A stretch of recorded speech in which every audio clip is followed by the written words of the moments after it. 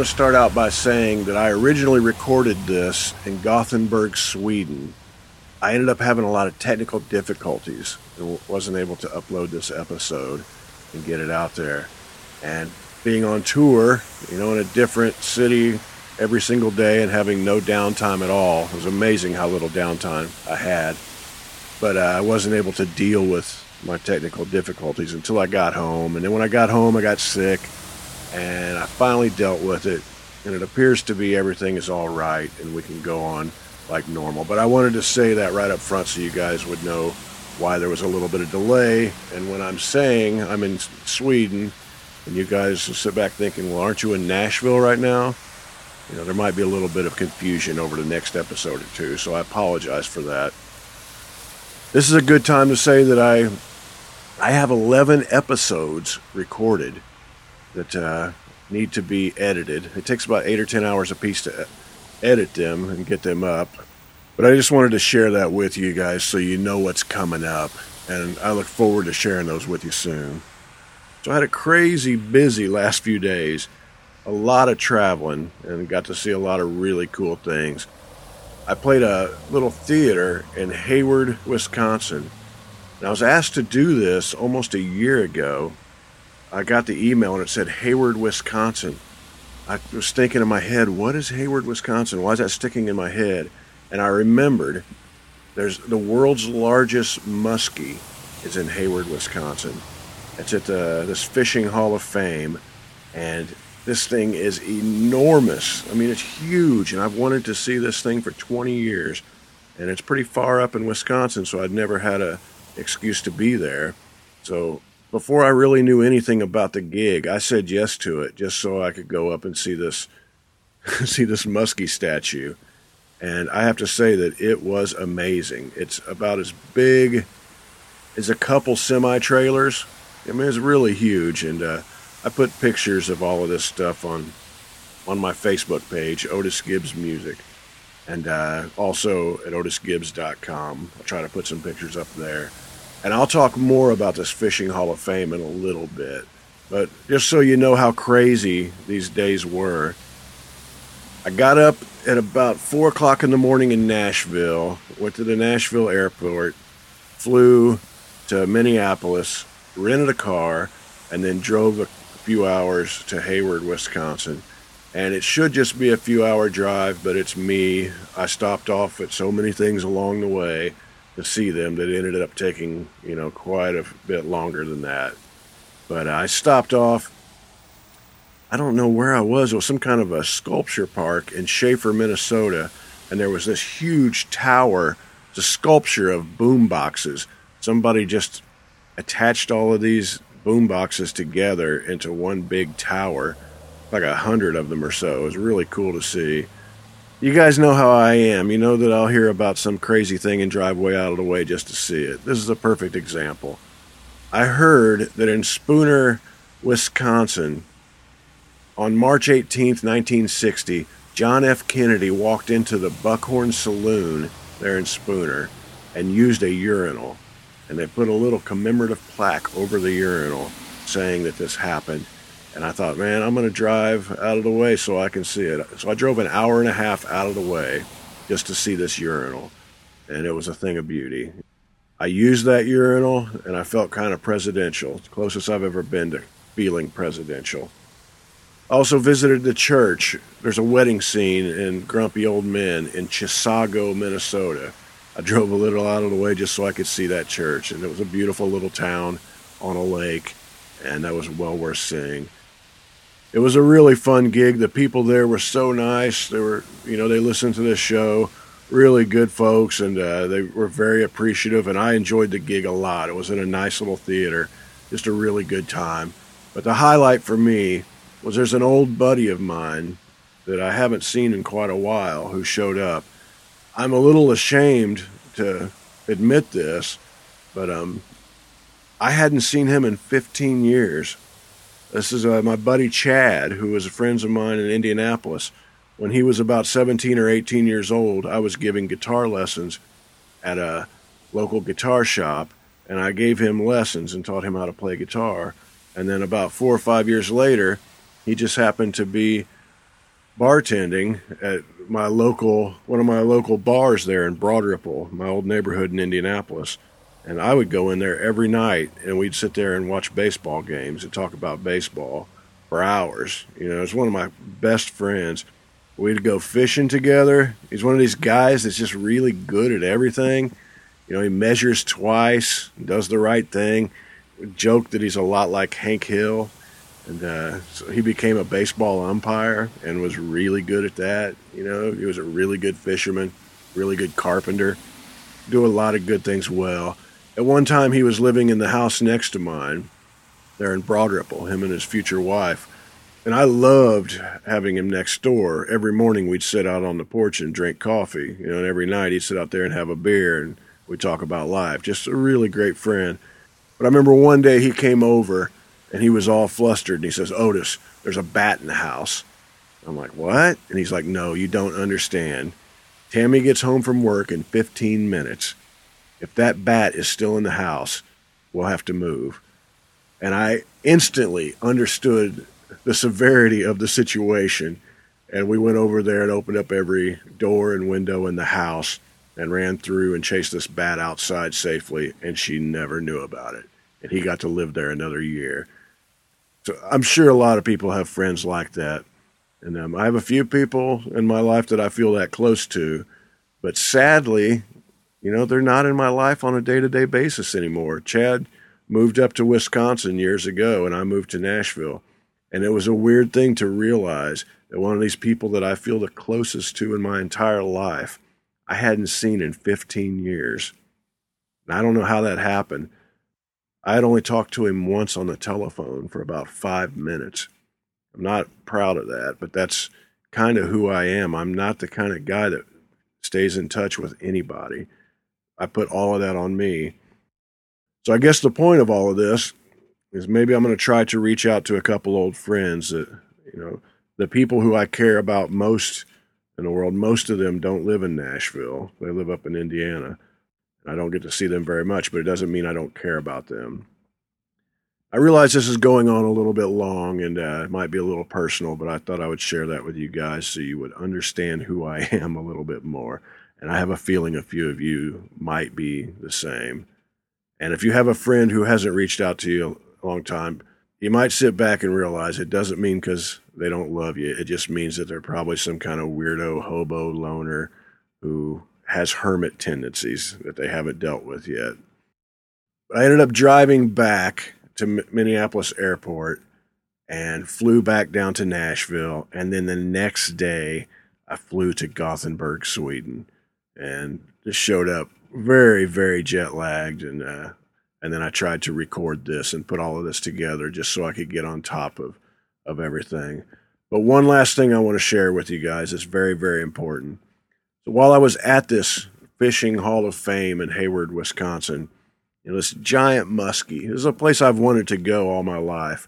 I think it's been 20 years since I knew about the muskie, and I wanted to go visit this thing. It's just a really cool working class vacation area, where men and women who like the outdoors go and enjoy the outdoors and the things that surround it. When I walked into this fishing hall of fame in Hayward, Wisconsin, the lady at the counter recognized me, and I thought maybe it was from my music, but it wasn't. She said everyone there at the Hall of Fame had heard the legend of my angling abilities. And she said she didn't want to get personal with me, but she asked if it was true that my fishing career was cut short due to a catastrophic jigging injury. I paused for a second and thought about it. And I said, I just try not to talk about that chapter of my life. It's just too painful to relive it.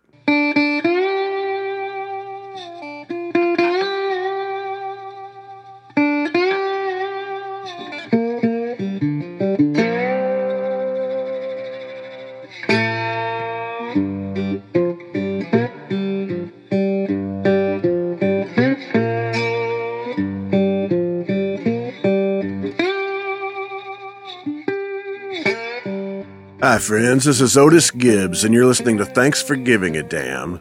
I'm sitting here in a hotel room in Gothenburg, Sweden. This is a personal journal. This is a bit of an experiment. I like to say right up front that I haven't the slightest idea what I'm doing, but I decided to do it anyway.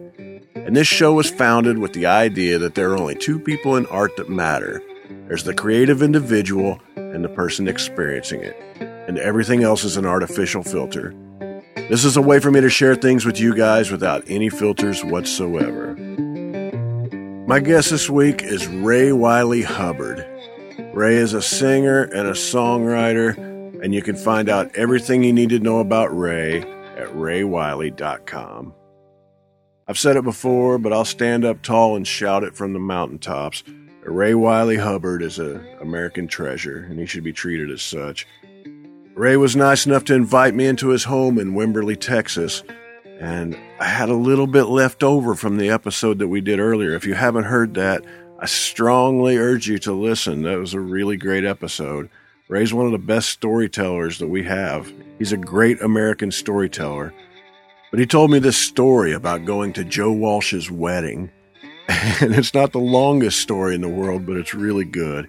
And it didn't fit into the last episode that we did. But I didn't want to just leave this on the floor, so I figured I would throw this up here. And I hope you guys enjoy this. I got a big kick out of it. Here's Ray Wylie Hubbard.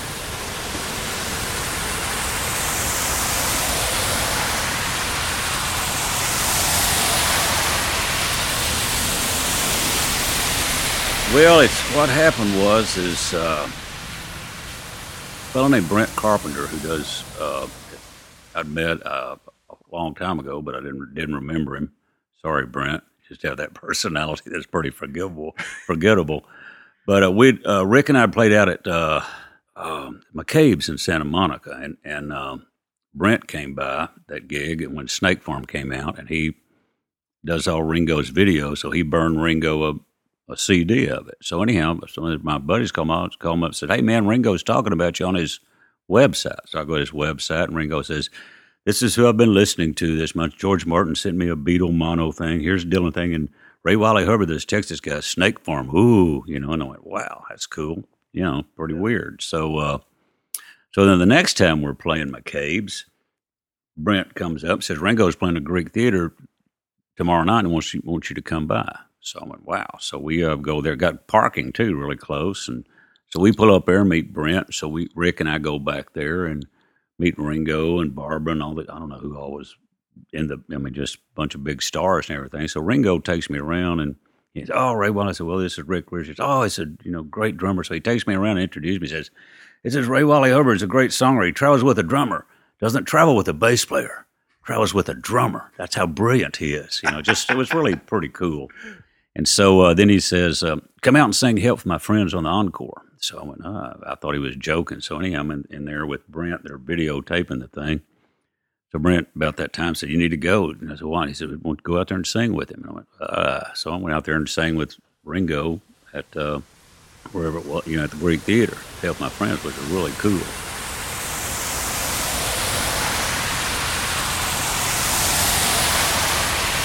So then, this is really weird. So then about 6 months later, for some reason, we were playing McCabe's 3 times that year because of the record. Maybe later. We play McCabe's. We do our sound check. We're going to eat. I was going to get this phone call. "Ray, that's a Joe Walsh." And I go, "Who?" And he goes, "Joe Walsh." And I go, and he goes, "Joe Walsh." And I go, "Yeah." And he said, "Hey, man," he said, "Brent Carpenter gave me your phone number." He said, "I don't want to bother you, but on the song Snake Farm, I know that's a Gretsch Duo Jet guitar you're playing. What kind of amp is it?" I went, "It's a Bell & Howell." And he goes, "What?" I said, "It's a Bell & Howell amp. Bell & Howell used to do these speakers when they have 16-millimeter films they'd show at the military and high school.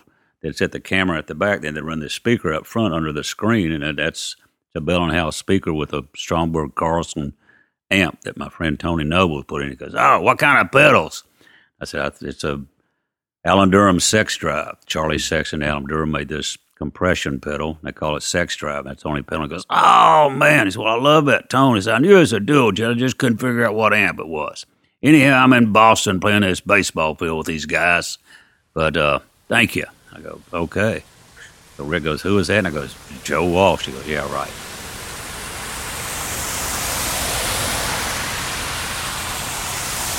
So anyhow, then about 6 months later, I get this phone call. Said, Ray, this is Smokey. I'm Joe Walsh's assistant, liaison, whatever. He said, yeah. He said, anyhow, I said, Marjorie Bach told me I couldn't come back to California till I got you and Joe together because he plays that Snake Farm record all the time. So the Eagles are playing in Dallas, and we want you to come up, and, Joe wants to have dinner with you. So I drive up there, and I go to, so we got your room at the Four Seasons. So I go up there, and I meet Joe, and we're getting ready to go in this restaurant, and all of a sudden this guy comes up to Joe and says, you can't come in here in a T-shirt. He goes, oh. So he goes in the golf shop there and buys a golf shirt, takes it off and puts it on, and we walk in. So we eat at this restaurant. So we just kind of hit it off. We talk about guitars and tone and, recovery and all that stuff, which is really good. So the next day we get in this SUV and go to the American Airlines thing. And the first time I've ever had policemen on motorcycles in front of the car. That was just, we just sail right in. So we meet Joe and go to the concert. It was really cool because I sat there at the soundboard and was at the sound check. And they all come out and do the sound check. I mean, I'm the only one in there. And it sounds. Wow, it was great. So we go to the concert and then we leave and head on back. So the next day we're, having breakfast or something. They're getting ready to leave. And I said, well, here, I got something for you. And I said, what's that? And I said, well, here's the Bell and Howell I used on Snake Farm. I want you to have it. He goes, oh, man, you can't give me that. And I said, well, don't leave, when you plug it in, don't leave it by itself because it's probably going to catch fire any minute. It kind of, you could smell some wires burning, So I gave it to him and everything. So then, I guess it was about December or something. I'm sitting right here on the couch, and Judy's in there opening the mail. And all of a sudden I hear her go, God damn it. And I go, what's the matter? And she goes, I got to lose 15 pounds by February. We've been invited to Joe and Marjorie Bach's wedding. And I go, what?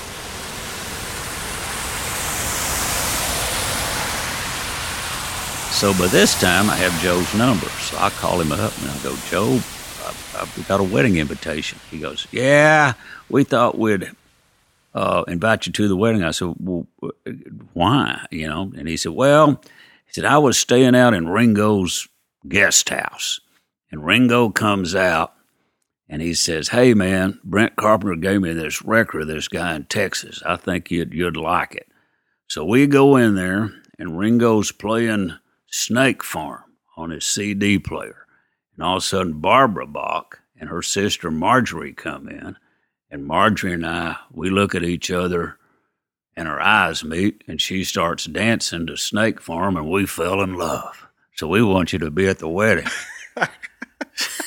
So I said, okay. So anyhow, I got to go out there for this other reason to see my friend Tiller Russell. So I drive out there. So Judy says, get a SUV, a real nice SUV, because the wedding reception is going to be at the Beverly Hills Hotel, right? So I go out there. So I get out there, and something's going on. There's like a Final Four basketball, something. There's nothing. So anyhow, I get this minivan. It's the only thing I can find at this, it's just a trailer on a parking lot. I find this minivan. So I drive off, and so I'm coming to pick up Judy a couple of days later, and all of a sudden I'm driving along, and all of a sudden the front bumper starts falling down.